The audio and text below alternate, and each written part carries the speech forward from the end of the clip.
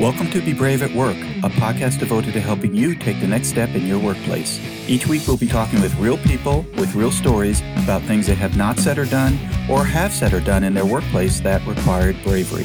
Let's get started. Hi everyone, this is Ed Everts, and I'm the founder and president of Excellius Leadership Development. Welcome to Be Brave at Work, a podcast devoted to helping you take the next step in your workplace. I hope you'll listen to our past podcast conversations, and if you'd like to hear past episodes, go to bebraveatwork.com, subscribe to our podcasts, and learn some valuable lessons about bravery at work. My new book, Drive Your Career, 9 High-Impact Ways to Take Responsibility for Your Success, is now available in paperback, on Kindle, and in audio at Amazon.com, BarnesandNoble.com, and any online book retailer you prefer. Check out Drive Your Career today.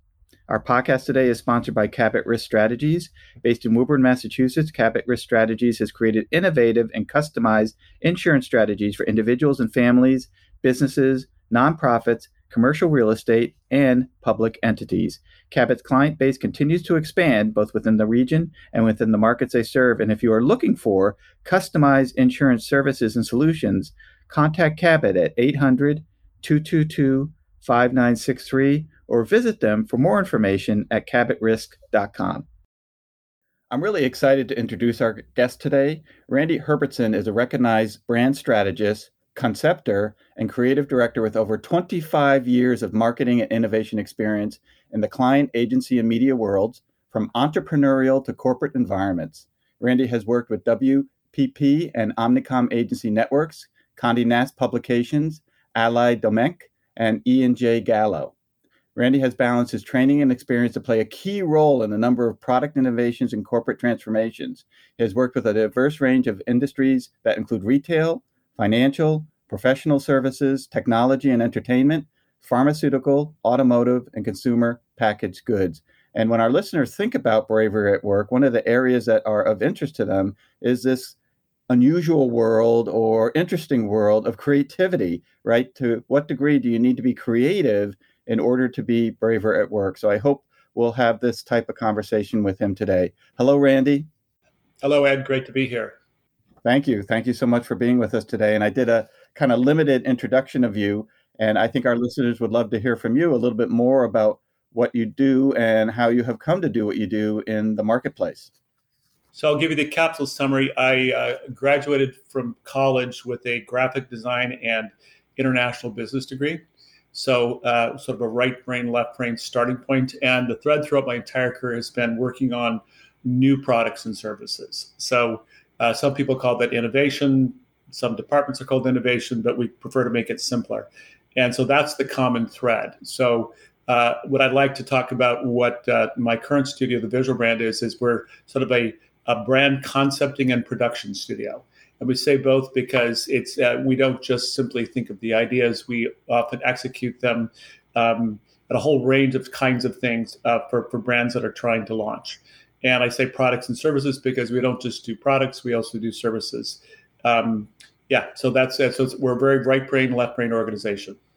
Great. I love that. It's always good to have a little balance. And I'm wondering, Randy, is there a difference to people between innovation and creativity? You mentioned, innovation is an area that you work on. Are they the same thing, or is being innovative and being creative a little bit different?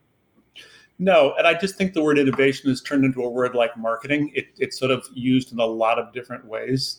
And so I kind of avoid that because I think it's overused.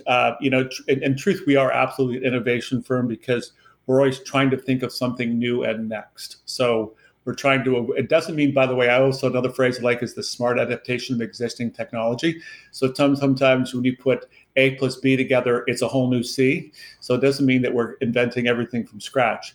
But at the same time, we're trying to not just reuse what's been done. So for instance, we're not the place that someone comes to us and said, hey, we've got this great thing going and it's going really, really well. Just keep going what we're doing. So not really our sweet spot. Not that we can't do that, but it's our sweet spot to saying, hey, you know what? We're an apple and we want to be an orange. Or could we be an orange? Okay. Or, we've been doing what we're doing and, we need to become something new. Okay. Maybe something that carries a legacy of what we've been, but we still want to become something new. And to give you that in context of the industries, so we definitely work on the emerging end of the world. And sometimes new companies come to us directly. Sometimes they come to us via their financiers, their private equity or whatever that happens to be. And that team usually needs a lot of things like, okay, I have a great idea, and I know how to do the idea maybe, but I don't know how to communicate about it. I don't know how to position it. I don't know how we get into the marketplace. So that's where we help them figure all those things out. Sometimes, which even includes helping get more money to do what I'm doing. And by that standing, it's like helping with investor decks and things like that. On the other end of the spectrum, with large companies, a real common client for us is what they often call the innovation team. And that's the team that's designed to say, okay, what are we doing next? What are we filling the pipeline with? We've got a business here. We need to have a business there. So we'll work with those kinds of teams. Sometimes that's a standard marketing team that has that responsibility. So those teams we work with quite a bit frequently on the big side.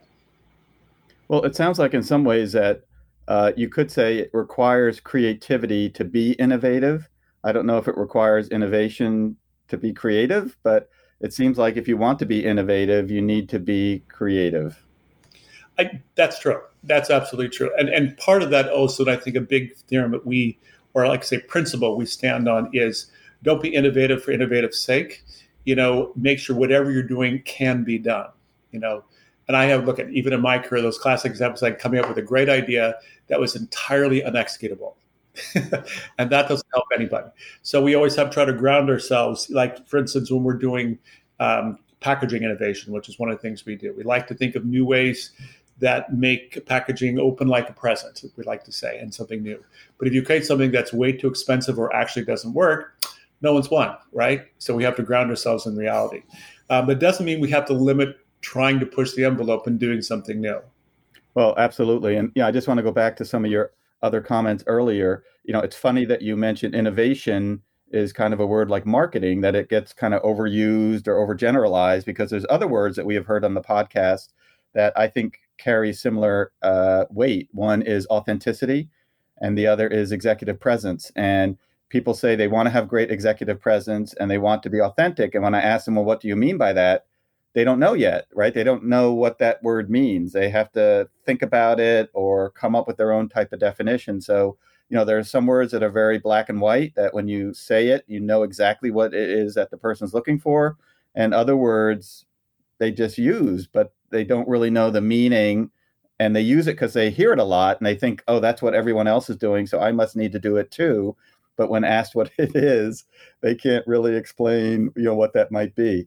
The other thing you mentioned is, and I really think this applies to being brave at work, which is becoming something new.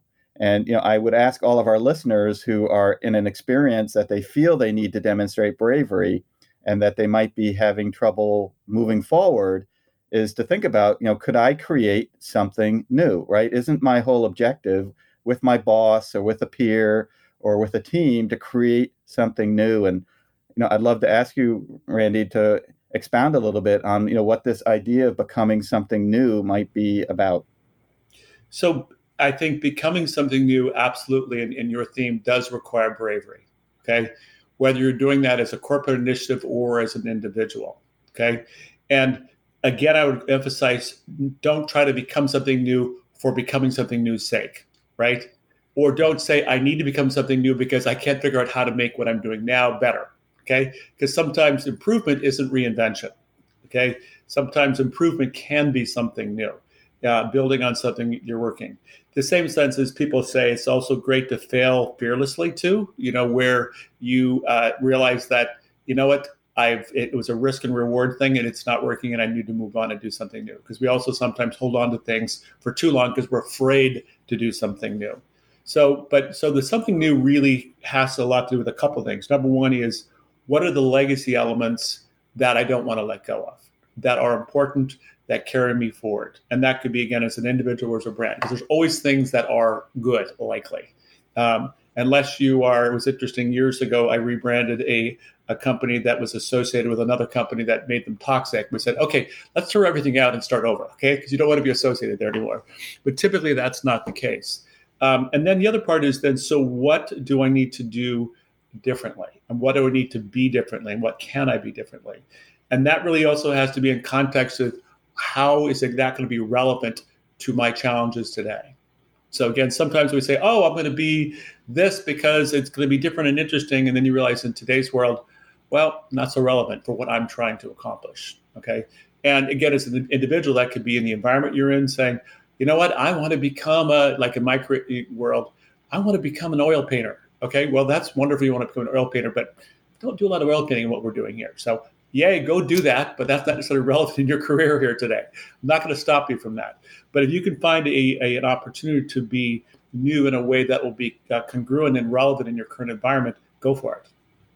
Well, I love the messages that you're sending our listeners, Randy, and I just want to repeat one of them, which is improvement is not reinvention. It might be something new, that if you want to have a different relationship with your boss, or if your boss is doing something that is having a negative impact on their relationship with others, and they just have a blind spot about it, they don't see it or recognize it, it may not be just reinventing that and kind of like Play-Doh, just recreating it into something that looks different, but setting the Play-Doh aside and saying, hey, what we need to do is start something new.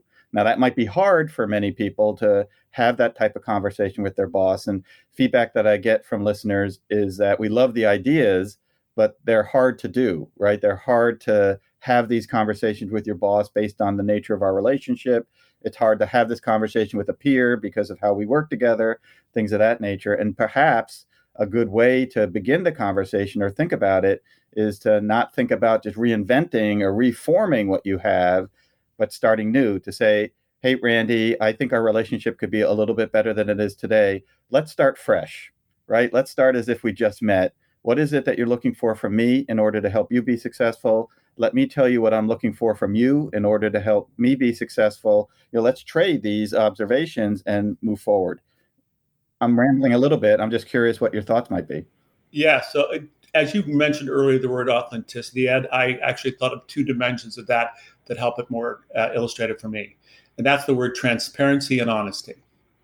And I think those two words are probably, as you think, there's an authentic person, there's an authentic idea, it carries those two dimensions. So honesty meaning I'm not trying to pull something over on you. I'm not trying to be something I'm not. Okay. And transparency is being transparent with like what my motivations are behind what I'm doing. And so I will tell you, really, as being on the boss end of this for a very long time and not being a reporter, even though, look, I report to my clients, certainly, and there's a relationship there of authority. But what's really important, and I will tell you, even as someone who manages lots of people, is are those dimensions. And so the responsibility for relationships between a boss and an employee is two-way, as we always say. Okay, it's certainly the responsibility of the leader to be a good leader and to be listening and transparent and all those things. But it's as important for the employee to provide the same feedback, because frankly, it's not a one size fits all. A style that works for one relationship between an employee and a boss isn't the same style that works somewhere else. So certainly, look at as a leader, I'll have certain ways I do things, of course. But the same things, it's important to be adaptive to, the people you're managing, and it's much important. And this is something even in my team we come up with a lot of time is relationship between coworkers too, because sometimes the issue isn't just, between the boss and the individual. It's between the issues are elsewhere. Okay. And frankly, I left the corporate world because the politics and the drama in that sort of, to me, distracted from actually getting things done. So, I will say that I'm far from a perfect boss, but I do try to create those communications between my employees that are individualized enough that they can be productive. But I'm also really open to someone saying to me, you know what, the way you're communicating isn't working, or I'm not getting the information, and creating a new way to do it. Well, I loved your definition of authenticity being transparency and honesty. And I know neither of us are sociologists, but I'm just wondering, from your perspective, Randy, why is it the perception that bosses aren't always honest? You would think people would be honest because honesty helps foster progress. If you're not honest, you're kind of stuck where you are and you have to remember what you said, so you say it again. But when you're honest and you don't have to be completely forthcoming, you could say, look, this is something the organization's working on. I'm not able to talk about it completely right now, but here's where we are. Here's what we're thinking, as opposed to creating the drama in politics that you mentioned earlier. That's one of the characteristics that a lot of people describe are reasons they don't like corporate life, is because of all of the drama and politics and egos and biases and manipulations that can happen. Why do you think it's so hard for people to be transparent and honest? So I think you hit the nail on the head, Ed. And I think what happens is people feel honesty is impeded by transparency, basically. So in other words, boss says, I can tell you what I can tell you, but I can't tell you what I can't tell you. Okay. Or the employee says, I'm being positioned by my boss because he's being guided by HR and blah, blah, blah. And so he's being very safe in his communication with me. And so there's a feeling there's a lack of honesty. So those two are very, very tied together. And I think the way around that is just to be honest, to say, I'm going to tell you as much as I can tell you and know that I'm giving you everything I can tell you. I'm not positioning you. I said, this is what we know. And really, frankly, we're in this together. Okay. Because what a lot of times, the employee doesn't recognize is the boss is under the same pressure. Okay. And they actually probably have a boss at some level. And so they're under the same thing. So recognizing it isn't just a situation where they're in it on themselves. Well, I love that your boss has a boss mentality, because a lot of people forget that. And, some people consider tooting their own horn to be uncomfortable. And yet I tell people all the time, don't think of it as tooting your own horn. Think of it of informing your boss on what you're working on, because at some point their boss is going to want to know what's going on, and they need information. They don't want to say, well, I don't know, nobody ever talks to me. They want to say, oh, here's something that Randy's working on, here's something that Ed's working on, so forth and so on. So think of it as updating your boss and keeping them posted on what you're working on versus, tooting your own horn. So Randy, I'm just wondering, you mentioned authenticity, and I love that breakdown of transparency and honesty. I'm a little bit in search of a great definition of authenticity and executive presence, because there's a lot of work being done on those fronts. And, I'm not an expert in it, but I just haven't found, the definition that I think just fits it perfectly for everyone. Are there any other words or phrases you think of when you think about bravery in the workplace? Yeah. And again, something that I was going to reference, and I think it's important.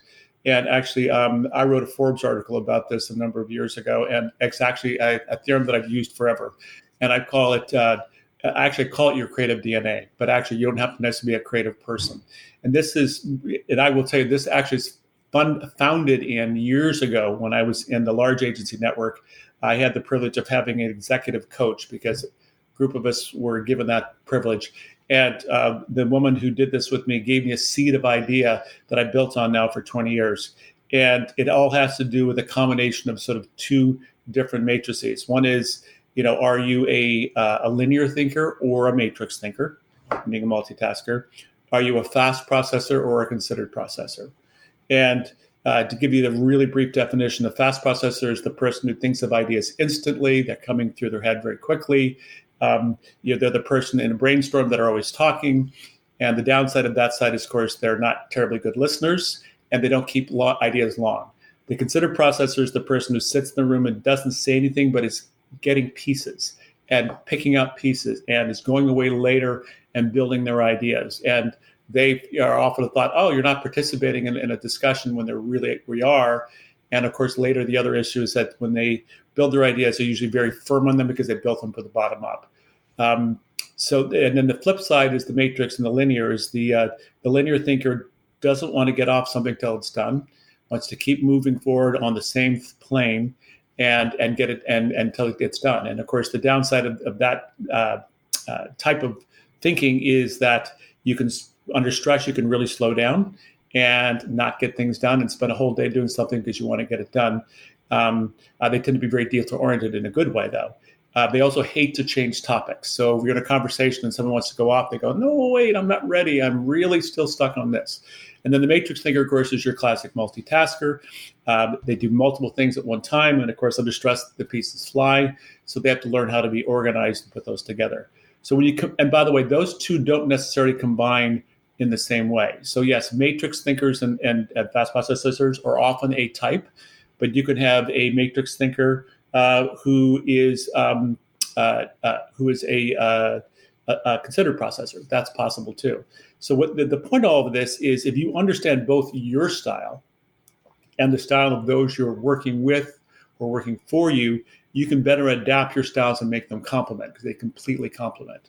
So for myself, I'm definitely matrix and a fast processor. So I know that I have to really be a good active listener, that I have to write things down. I have ideas and spit them out, because I know that I have to listen to those things around me. As a matrix thinker, I keep lots of lists. Okay, so adaptively I do that, so I keep them. But when I'm working with a linear thinker who's a considered processor, I know that I have to say, you know what, I got to ask permission to move to another topic, okay, because I know that they may not be ready. At the same time, I have to really listen to what they're saying and they're thinking about, because the considered processor also, when they say something, it's really usually important, because they've thought about it. It isn't just something that have come off the top of their head. So again, and the same as I work this with my teams, I like to combine styles a lot, because it's not like, oh, they think alike, let's have them work together. That's not necessarily the right way. Having different styles come together can really be, as they said, the 1 + 1 = 3. Well, you're talking about a couple of things that is enough content for another podcast, which is self-awareness and social awareness, right? Knowing yourself, your pluses and minuses, which we all have, and then having social awareness on how others are. And, that's so super critical to navigating effectively. And then also, what I might call kind of personality preferences, like who am I, good or bad, and then how are others and how do I interact and work with them? So those are fantastic topics to leave our podcast with today, Randy, which is really thinking about self-awareness, yourself, and social awareness, which is thinking about how others interact with you. So I really have appreciated our conversation today, Randy, and you have a tremendous amount of insight as a business owner in respect to bravery at work and the preferences of others and how to interact with them. And I'm just wondering how folks might get in contact with you if they'd like to hear more information about you or your organization, The Visual Brand.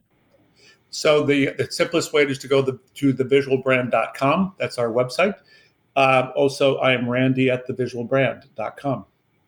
Okay, great. Well, Randy, thank you so much for your time today. It has been great speaking with you. Thank you, Ed. And to our listeners, thank you for joining us today. And we hope you join us for our next podcast conversation as we further explore being brave at work.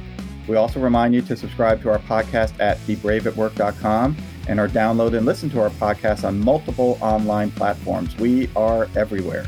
Our podcast today was sponsored by Cabot Risk Strategies, whom you can reach at 800-222-5963 or visit them for more information at cabotrisk.com. And a reminder to check out my new book, Drive Your Career, 9 High-Impact Ways to Take Responsibility for Your Own Success, which is available in paperback, on Kindle, and in audio everywhere online. Do you have something to say, yet are not saying it? Do you have something to do, yet are not doing it? Now is the time to be brave at work. Have a great week.